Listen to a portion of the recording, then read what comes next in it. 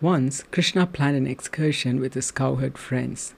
Blowing his bugle loudly upon waking up, he sent the signal to everyone to get ready. Dressed beautifully and with golden ornaments on them, thousands of cowherd boys with thousands of calves left their homes to the forest where they could all meet up and have their lunch. Each of the boys carried their own stick, a flute, a horn, and a lunch bag. While passing through the forest, the boys immersed themselves in their mischief. They decorated themselves even more using forest flowers, twigs, and clay.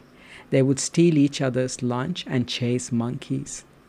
As Krishna was thus enjoying immensely with his friends, a demon by the name Agasura was watching these activities. He couldn't tolerate the boys' happy times and wanted to kill them all right away.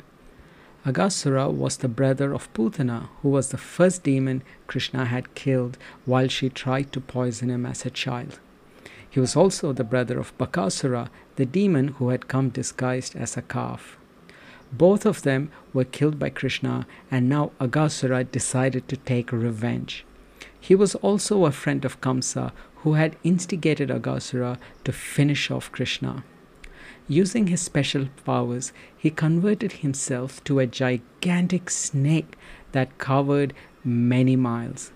He kept his snake mouth wide open so that the boys, along with Krishna, could just wander in as they playfully herded their cows.